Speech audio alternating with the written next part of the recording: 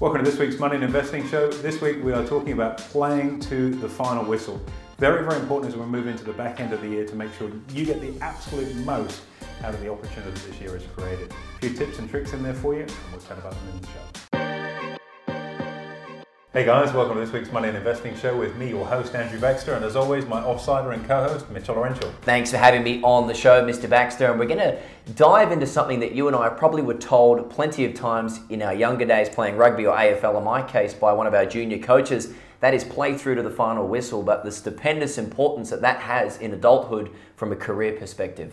100%. You've got to see the journey out, and I guess this is fairly timely given the fact of the time of the year that it's going out, and it's easy to look at the calendar and go, there's X days until Christmas and the end of the year and the holiday season. If you're an achiever and you want to get results, well, you've got to set your stall out, as we've said, to play to the final whistle, whatever that whistle may be, whether it's now and you're clocked off ready for the rest of the year, or whether you're seeing it right the way out to the finish line. It's a mistake that many make because end of November, early December, the in-laws are in town, the Christmas party's on, there's a few things happening. It's very easy to kind of just slow down and take it easy. In reality though, yes, you're meant to have time off over Christmas, but play to the last final day. Get it done. Tell me about the in-laws, Mitch. Is that a bit of a Freudian slip on your part in terms of the in-laws being in town? Oh, yeah. News you need to break with us, I won't reveal that on camera, but maybe off camera, maybe. Well, that's right. It's very, very easy to get caught up in the holiday season. And don't get me wrong, it is very, very important. If you look at the sporting world, which I guess from an achievement or results-driven benchmark is really what we often refer back to. And you look at, say, a football team, good example would be the NRL Grand Final this year with Penrith and South, and it literally did go to the last seconds of the game until it was decided, and the commitment from both teams to see that journey out. Obviously, it was a war of attrition, and we know Penrith won, but the reality is playing with that level of intensity, because it means so much to get to that finish line with the right result, is key. And that's a very, very good proxy for life. If you want the most out of the short time that we've got on this planet, you have to wring the last drops out of it. And if you're an achievement or a success-driven person and you've got goals or objectives, you literally need to be working right up to that hard cut-off line and beyond, in fact. And you're probably going to feel more satisfied when you actually do have a break, because you've known that you've given it your everything up until that time, right? 100%. One of the things that we talk about within the Money and Investing journal system, the planner, is segmentation rituals on a daily basis. So, getting out of bed, how do you kickstart your day? How do you start your working day? How do you close your working day off? And how do you refresh and rejuvenate and clock off for the day? What sort of processes do you have in play to really put a series of bookends, if you will, around the different chapters of the day? And there's a time to be on and be working really hard, and then there's a time to be off and relax and slow things down and rejuvenate and invest in other things, whether that's fitness or whether it's relationships, whether it's with kids, whatever it may be. And that's on a micro daily basis, but I do think that on a calendar year basis you have to do the same thing. And having a firm finish date, for example, is a classic one. Now, we do that in our business each year. We shut our operation down for typically about 3 weeks over the Christmas period. It gives all of our team who work really, really hard through the year the ability to have some proper decompression time, to get away from the market. We know we don't get away from the market, no, but never. Technically sort of move away from it a little bit and rejuvenate and freshen up and come back with fresh eyes for the new year. And that's something, as a philosophy, that I've held very close to my heart for a long, long time, and that's why it's part of our DNA as an organisation. If you put a couple of holidays through the year, a little bit tricky with the travelling restrictions over the last few years, but nonetheless, you're playing up to that period of time, then you're on leave, then you're back and you're back on again, and it gives you those distinct recharge periods, because you cannot run full bore 100% on for an entire year, and if you do run the risk of burning yourself out. And its success isn't worth that particular price. You need to punctuate it with some breaks on the way through. But just because you've got a break coming up, you're not on break yet. You're on break when the break starts, not in the immediacy before it. Absolutely, and probably a lot of people out there are thinking, oh, I'm guilty of this, or my colleagues are guilty of this. Let's face it, we all are, particularly as you drift into the back end of the year. And it almost feels, almost like survival. We're going to get through, and nearly there. Yeah, 2 weeks, 3 weeks. You're counting down, and it is that sort of battle of attrition. Are you going to, do you see the year out? And you've got to try and reframe that, and instead there's a really clear finish line. Let's run hard to it or even past it, but let's look forward to what that then has in store on the other side. And this is just about personal standards. It's a huge part of personal development. It's about personal standards. You go to the gym and your trainer says, I want 30 push-ups. It's not 28, it's 30. Some people do 31 just to make sure they're across the line, but you don't do 17, that's close enough, it's over halfway, because you're not going to get the outcome that you want by taking a half step. You've got to fully engage, and that's true of most things in life in my experience. Okay, so let's break this down, and it's probably good that you and neither you or myself lack motivation by any means, but nonetheless, for anyone out there who does, we're just sort of getting towards the back end of the year, AB, it's maybe getting early December, it's 3-4 weeks away from your holiday. What are you doing each and every day to make sure your head stays in the game? I think the most important thing is to have a finish line. Anyone that's been watching some of the TV shows, like we just had SAS Australia, fantastic show, great insight into psychology and particularly the way they're not meatheads. There's a level of psychology behind it, and the hardest thing I think that people on that program have to confront themselves with, and I know this firsthand because my cousin's been through that in the UK, is that there is no finish line. And that mental assault of not knowing when it stops is something that can be very, very draining on you psychologically. It's hard to get back up because who knows when this is going to stop. Sure. And that's the game that's played at that level for very good reason, and that's why the output from that training course is what it is. You don't have to live your life like you're on SAS selection, but you should set that standard of being the best version that you can be. And I think having a defined finish line takes away a lot of that psychological stress that's unique to that environment. But you've got to play to that. You don't sort of start to, we're almost there and we stop. And so have a very clear and determined deadline or when the gate shuts for the year. That is it. That is when I'm turning my computer off and we're done. Or that's my last sales call, or that's our last boot camp, or that's our last whatever it may be, and stick to that. You've got to have the fortitude to say, there's not another day, that's it. But you go right up to that. And I think the satisfaction personally that I always get from having that sort of door slamming, so to speak, you go, we're there. And it's almost like the weight of the world's off your shoulders. I remember probably two trips ago, or 2 years ago, we took the whole mob, all my family, and there's hundreds of us, we headed over to Italy. And I remember my wife organised everything. My wife is a legend, truly.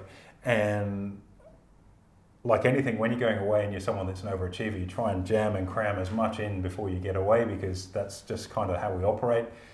And I remember I got home and said, okay, what's going on? We're going on holiday. I knew we were going to Italy because I paid for it and all that, but so what's actually happening? She said, yep, here's a glass of wine, go to your packing, and I'll run through the itinerary with you. And I remember sitting on the plane on my way to Europe, literally going through the itinerary, oh wow, this is really cool, because it hadn't been a focus up until that point. I'm very fortunate my wife handled all of that detail, so I didn't have that distraction. But I also remember coming home that day and it was like, I got home at 6 o'clock or something like that. And that was it. And it was like bang, and I had this overwhelming sense of fulfillment that I'd seen it right out, and I could literally go stop. Sure. And then transition into, I'm on holiday now. And it's a really great feeling because you've earned it. You don't want to have a holiday before your holiday because it defeats the whole purpose. But human nature is such, we're on holiday, we Taper start off. winding down, you wander around the office chatting with everyone going, I'm off on holiday next week, and da-da-da-da. And you lose that intensity. And now, again, it's very, very important. Anyone listening to this thinks we're probably a little bit anal about what we do, and I guess that's what we are, that's why we're successful.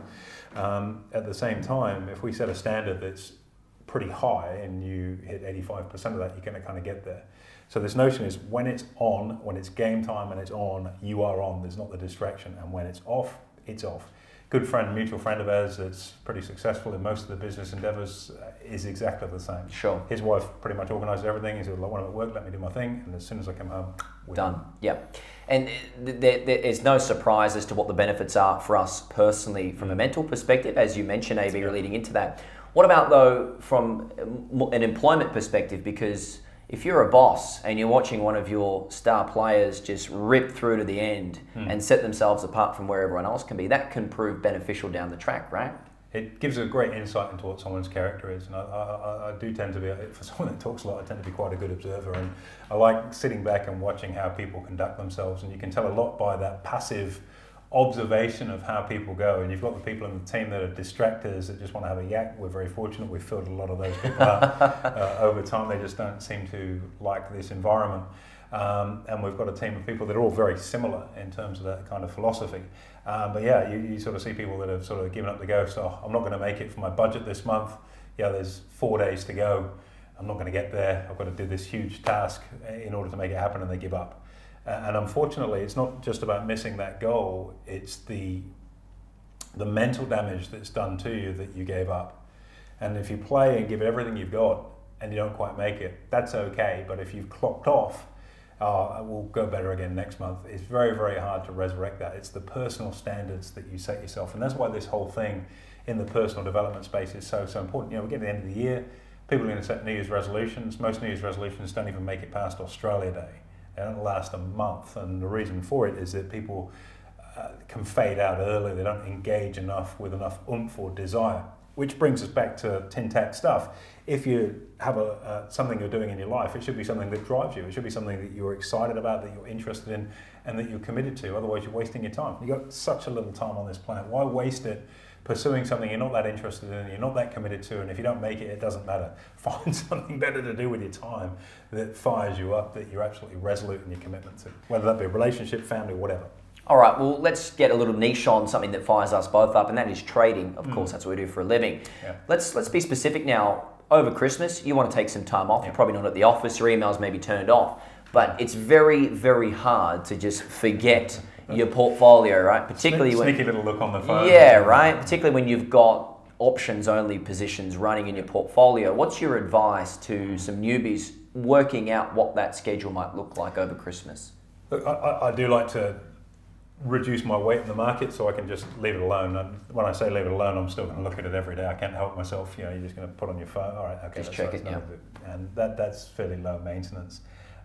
If you're someone that's trading options only stuff, you have to nurture that. You can't leave that alone for a month and wonder what you're coming back to, because your portfolio could be decimated in that time, or it could have done very well had you have exited and then you just didn't see it and it's come back to where it was. So, yeah, depending on what your asset types are, you can be more passive or more hands-on. I like to reduce my weighting. I like to set everything up so it's fairly passive, have some stops in play, go away, enjoy Christmas and the New Year and everything that goes with it, with a cursory look at the markets, and that's enough for me. And I've tried the turn off. I can't do it, and part of the reason for that is I enjoy markets. It's not a job for me, it's something I love, and so it's like saying, no, you can't have a beer. Or you can't exercise. It's the same, yeah, right? Same thing. And so, you know, that cursory look, it's not sat in an office looking at a screen for hours, but that cursory look to see what's going on, that's fine, and that suits me when I'm on leave. So I don't ever fully turn it off, but I'm not actively doing that. And I think for our clients, yeah, if you've got the ability to make your portfolio a little bit more passive over that time frame, that's a good time to do it. Also, liquidity in markets tends to dry up a little bit over the Christmas period because most people are on holiday, they're on leave, and so the volumes tend to drop out. There can be some very profitable trading over Christmas too. So, you know, if you set your stall out, I know what date I've got done because that's what date we're shutting here. Set your own personal stall out, whether that be options expiry in December, and get the job done up until then, and then enjoy a well-earned break where you've still got exposure to the market, but in a passive form, probably will make a lot of sense. Totally. Take the time off, rejuvenate. Absolutely. And the strategy at which we teach, Cash Flow on Demand, our flagship product, is a perfect way to get exposure to that 4 to 6 week trade, mostly hands-off, right? Totally. Any final words before we cap off this broadcast, AB?